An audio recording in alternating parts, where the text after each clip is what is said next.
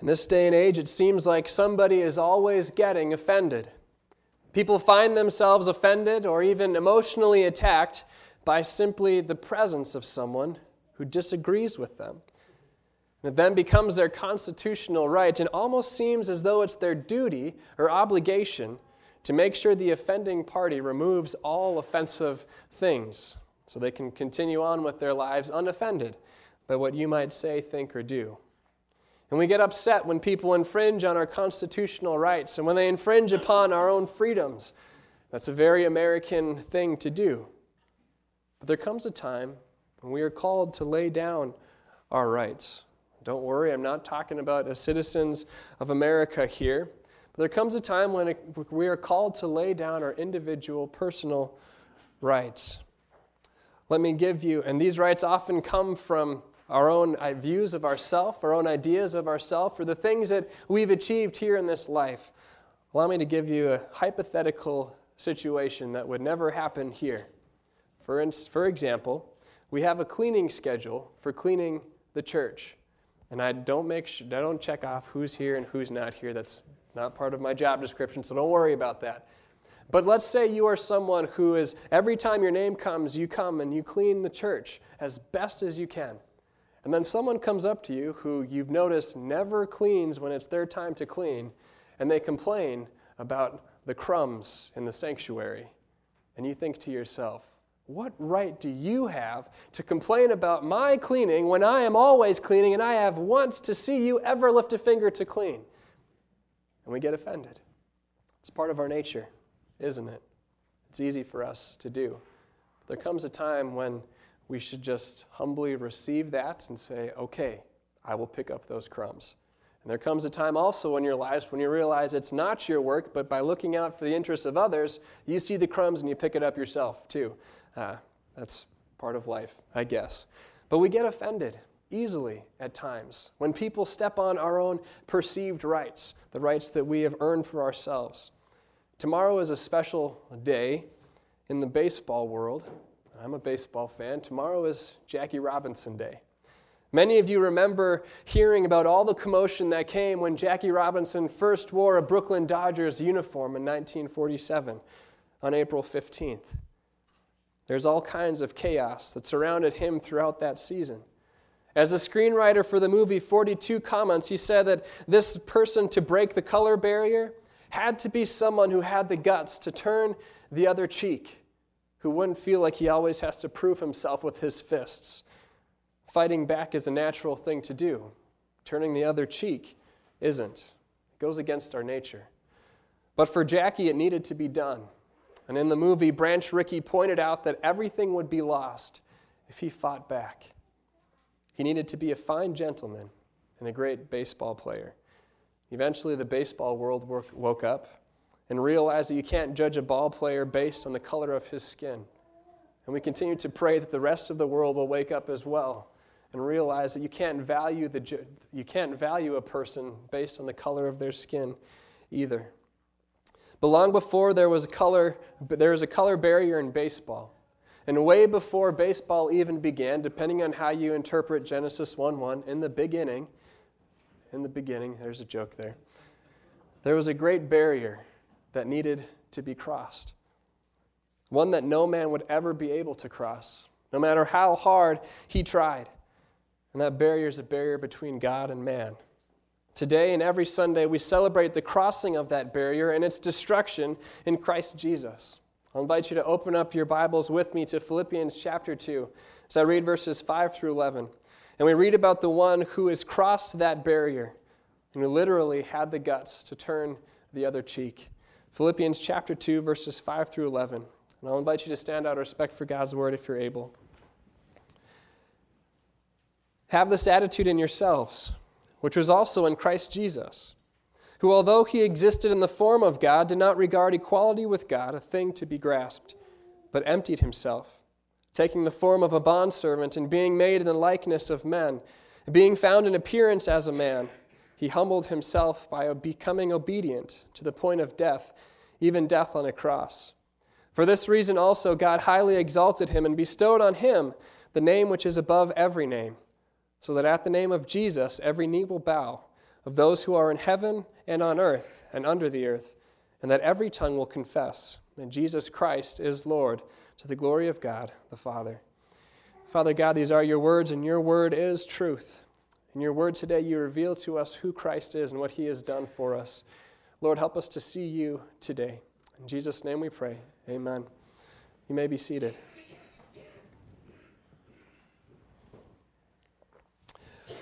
Earlier in Paul's letter to the Philippians, he encourages believers to conduct themselves in a manner worthy of the gospel of Christ, and to not only believe in Jesus, but to also suffer for his sake. That's a radical idea, that Christ calls us to suffering. We don't like to suffer. I don't like suffering, at least. But there comes a time when we as believers are called to suffer for the sake of our neighbor. Not to seek an escape or an easy way out, but to suffer for the sake of Christ. As Paul continues writing this letter, he reveals exactly what he means and what he's talking about. Chapter 2 begins with an exhortation to be selfless and with humility of mind to view others as more important than yourselves. To have the same attitude which was in Christ Jesus, or in other words, to have the humility of Christ. Not insisting on having it your way. Not living for your own life, looking out for number one first and foremost, but looking out for the needs of others and putting others before yourself. Then Paul writes one of the best explanations of Christ's humility that we have in the Scripture. Paul reminds his readers here of who Christ is and what he did. He existed in the form of God. He did not regard equality with God a thing to be grasped, but emptied himself, taking on the form of a bondservant, being made in the likeness of men. Now let me pause here for a second and say what Paul is not saying. Please understand this is what Paul is not saying. I'll emphasize that again and again. Paul is not saying here when he says that Jesus is in the form of God, he is not saying that Jesus is like God or similar to God but separate from God. This is not what Paul is saying. He is not saying that Christ is not equal to God when he says that he did not regard equality with God a thing to be grasped. He is not saying that God left his divinity behind or his godness behind when he emptied himself, so that when he came to earth, he stopped being God and he instead just became a man. That's not what Paul is saying here. If you remove the not from any of those statements, it's heresy. And the church has condemned that for centuries, over and over and over again. And if you believe these lies, then you just have another mere human being who couldn't be your Savior, and you are still dead in your sins, and we have no Savior. Believing these lies lead people to believe that Jesus wasn't really all that special, that he just did these things because he was in a right relationship with God, and that if you are in a right relationship with God, you can do the same things as well. Let me repeat, that is heresy. Christ did not come to show us what it means to be in a right relationship with God. Christ came to save us, not to show us what we can do. You and I would never be able to cross that barrier between God and man because we're sinful. And our sin is a reason why that barrier is there in the first place. But rather, Paul is affirming here in this passage that Jesus is equal to God, that he is in fact God. And as the Athanasian Creed puts it, that he is equal in glory and co-equal in majesty. Lenski explains this regarding equality with God, a thing to be grasped, as meaning that Jesus didn't regard the fact that he was on the same page as God. He didn't regard that for a thing for self-glorification. So when he walked down the streets of Jerusalem, he said, "I'm God, clear the way, everyone. Don't you know who I am?" That's not what Christ did. When in reality, Jesus, being God, had every right to demand the finest food, had every right to demand the finest hotels, the finest horses, the finest followers, all because, after all, he is God in the flesh. And yet that's not what we see when we read about Christ in the pages of Scripture. Though he was God, he hungered. And though he created the heavens and the earth, he had no home, no place to lay his head. And though he could have ridden 10,000 horses, he rides a donkey into Jerusalem. And his followers weren't necessarily what you would call the cream of the crop, were they? Paul explains what he means here when he emptied himself in the next phrase. He took on the form of a bondservant, and being made in the likeness of men. Rather than laying aside his deity, he becomes a servant. And in doing so, he takes on flesh. He takes on flesh so that he can become a servant. Literally, he took on humanity. He became the God-man, 100% God and 100% man. Paul writes in Colossians that in Christ, the fullness of deity dwells in bodily form. He's not 90% God, 10% man. He's 100% God. The fullness of God is there in Christ continually and always. Again, Jesus did not stop being God when he took on flesh, but rather he humbled himself. He took on flesh to become a servant. He crossed that barrier between God and man, becoming God and man himself. He submitted himself to human limitations. Think about that for a moment. The creator of the universe humbles himself, takes on man, becomes a man, takes on flesh, and all the limits that human flesh has, so that he might serve his creation. How backwards is that? We're the ones that are supposed to be serving him, and yet Christ came to serve us. And Jesus humbles himself even further in the next verse. He says, he humbled himself by becoming obedient to the point of death. Jesus, who is the life, takes on mortal flesh so that God in the flesh could die. If you've ever been around someone who's dying, you know it's not a pretty sight. You know it's not a glamorous thing. Their bodies fight to the very last moment. Slowly but surely you lose control of all of your senses, all of your functions, and it's gruesome. It's humiliating. And there's nothing you can do about it to stop it. And yet Christ could. And even though Christ could, he didn't. And he voluntarily went through that process of dying so that he can be with you when you go through that process of dying as well. And if death itself wasn't enough, the way in which Jesus died was itself humiliating. Scripture speaks of people who die hanging from a tree as being accursed. And as Christ was nailed to the cross, there he was, quite literally, hanging from a tree, accursed of God, hanging with criminals. And the crowds cheered and figured that he was getting what he deserved. But Jesus wasn't accursed because of his own sin. He had none. He was accursed because of the sin of those very people who were celebrating his death, celebrating his crucifixion, cheering that this man was finally getting what he deserved. But in reality, he was getting what they deserved in their place, getting what you deserved in your place. So there he hangs, suspended, naked, and on display for all to mock and for all to shake their heads at.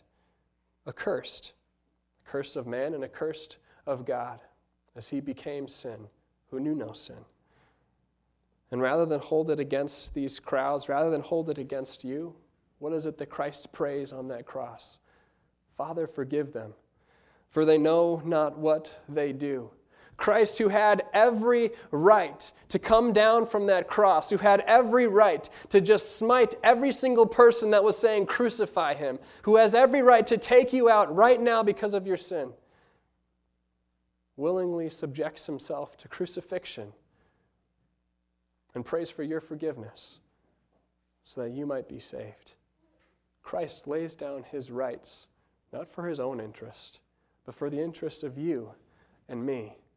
And this is what Christ calls us to do, to have that same mind, that same attitude of Christ, to look out for the interests of others more so than for ourselves. Jesus didn't do it because it would be pleasant. He didn't do it because mankind deserves it. But he did it because he was looking out for the interest of you and me, for the interest of lost and condemned creatures. Because this is what sin looks like. And this is how salvation needed to be won. And so Christ quite literally humbles himself, taking on the form of a man, and becomes a servant. He literally takes on flesh and guts so that he can turn the other cheek, so that he can be wounded and pierced, beaten, spat upon, crucified, so that he can die. Christ humbled himself and submitted himself to the point of death, even death on a cross, to destroy the barrier between God and man so that sinners could be saved, so that you and I might be saved. However, Jesus didn't stay in that form of a servant. Paul goes on with his letter to write that for this reason also God highly exalted him. And now Christ continually and always is exalted. He is no longer in that form of a humble servant, no longer in the form of a bondservant that he was before when he walked on this earth.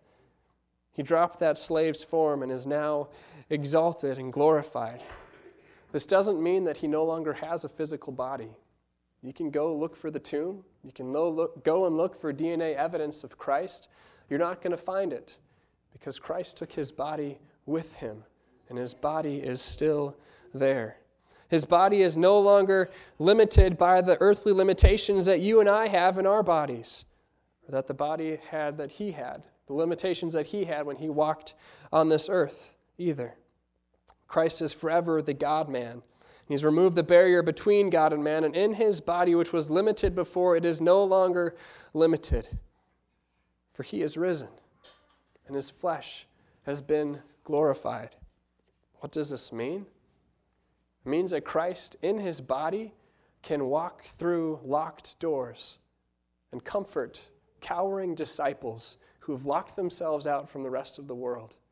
It means that Christ in his body can come to his disciples, and his disciples can poke their fingers through the holes in his wrists and their hand in his side because his body is still there. That Christ can have breakfast with his disciples on the beach because his body is still there. And it also means that Christ can physically be here with us when we receive his body and his blood in the Lord's Supper. And that if every congregation, every Christian gathered together in different locations in the world at the same time and received communion all at the same time, that Christ is still physically present there because he is no longer limited with the earthly limitations that he had. He is glorified. But the significance continues even more for you. Christ is physically there when you're suffering.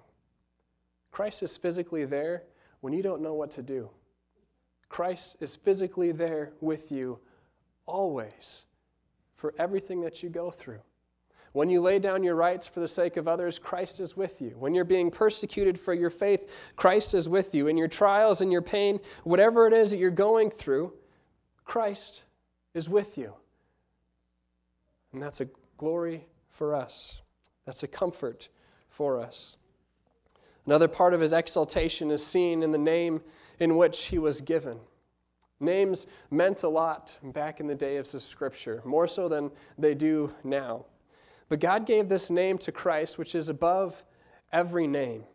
And it's more than just the syllables Jesus. It's not just that little word there. But the name is everything that a person is wrapped up in, everything about a person, everything that that person is revealed to be, the entire revelation of Christ, the entire work that Jesus has done. It's almost a title of sorts.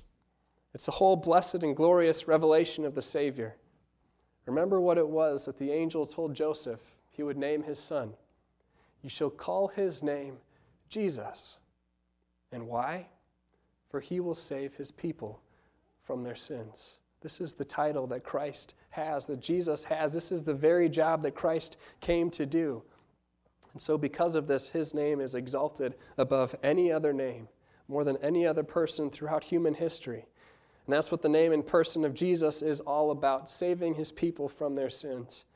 And at his name, Scripture says that at the name of Jesus, every knee will bow, and every tongue will confess that Jesus Christ is Lord. And when Jesus comes again in his glory and in his majesty, no one will be able to deny his lordship. No one will be able to look the other way and say, I didn't know who he was. Paul is not saying here that everyone will be saved. That's not what he is saying, so don't take it in that way. For the people who believe in Christ when he comes again and his glory is revealed, we will gleefully and joyously say, Jesus Christ is Lord, to the shout of praise and his glory. And for the people who've rejected Christ, they will realize that he is who he said he was, that he is the Lord. They will realize that they missed their chance and there is no more chances. And every excuse and every lie that they believed on this earth will be exposed for what it is, a lie. And in their utter dismay, they too will confess, Jesus Christ is Lord. And I missed it. And this is precisely why Paul calls believers to have the same attitude as Christ. Not that we would be exalted as Christ is exalted, but that people would have no excuse as they walk through their lives here on this earth that they didn't know that Jesus Christ was the Lord and is the Lord. That they would catch a glimpse of the attitude of Christ and that they would see Christ's love for them so that they would glorify God now. Jesus first and foremost humbled himself to accomplish salvation for us, to break down that barrier between God and man. And now as Christ is physically and truly present with us, he's showing us his footsteps in which he calls us to walk, to have this same attitude as Christ Jesus, and putting others' needs before your own. Not to seek out our own self-glorification, even though at times we may have earned that right. Not to demand that everyone around us meet a certain level of morality or whatever it is that we want to give them levels of, but to put the needs of the souls around us above our own physical comfort. We are to do nothing from selfishness or empty conceit, but with humility of mind, regard one another as more important than ourselves. Not to look out for our own personal interests, but also for the interests of others. To care for the eternal destiny of the people that are around us. This is what it means to have the mind of Christ. To lay aside our priorities, lay aside our preferences, lay aside even our prejudices, and realize that every human being that you see, every human being that you hear and that you talk about, is a person for whom Christ has died. Regardless of what they look like, what they talk like, what they smell like, what they walk like, what they act like, or even what they think like. But for Christ's sake, and for the glory of God, to lay down your own interests for their interests, that they might know who Christ is and what Christ has done for them. Let's pray. Father God, we thank you and we praise you for what you have done for us in sending us your Son. Christ, we thank you that you did not regard equality with God a thing to be grasped, that you didn't hold that over our heads, but you willingly took on flesh, that you might be wounded for our sins, that we might be healed by your very wounds, Father, that we might be saved by the blood of your Son. And Jesus, I pray that you would teach us to see what it means to live for the interests of others. Help us, Lord, to not look out for our own interests, but for those around us, and to bring the message of what you have done and what you have accomplished to those around us. Lord, that more people would know who you are and that more people would glorify you as their Lord and Savior even now. We thank you and we praise you and we love you. In Jesus' name we pray. Amen.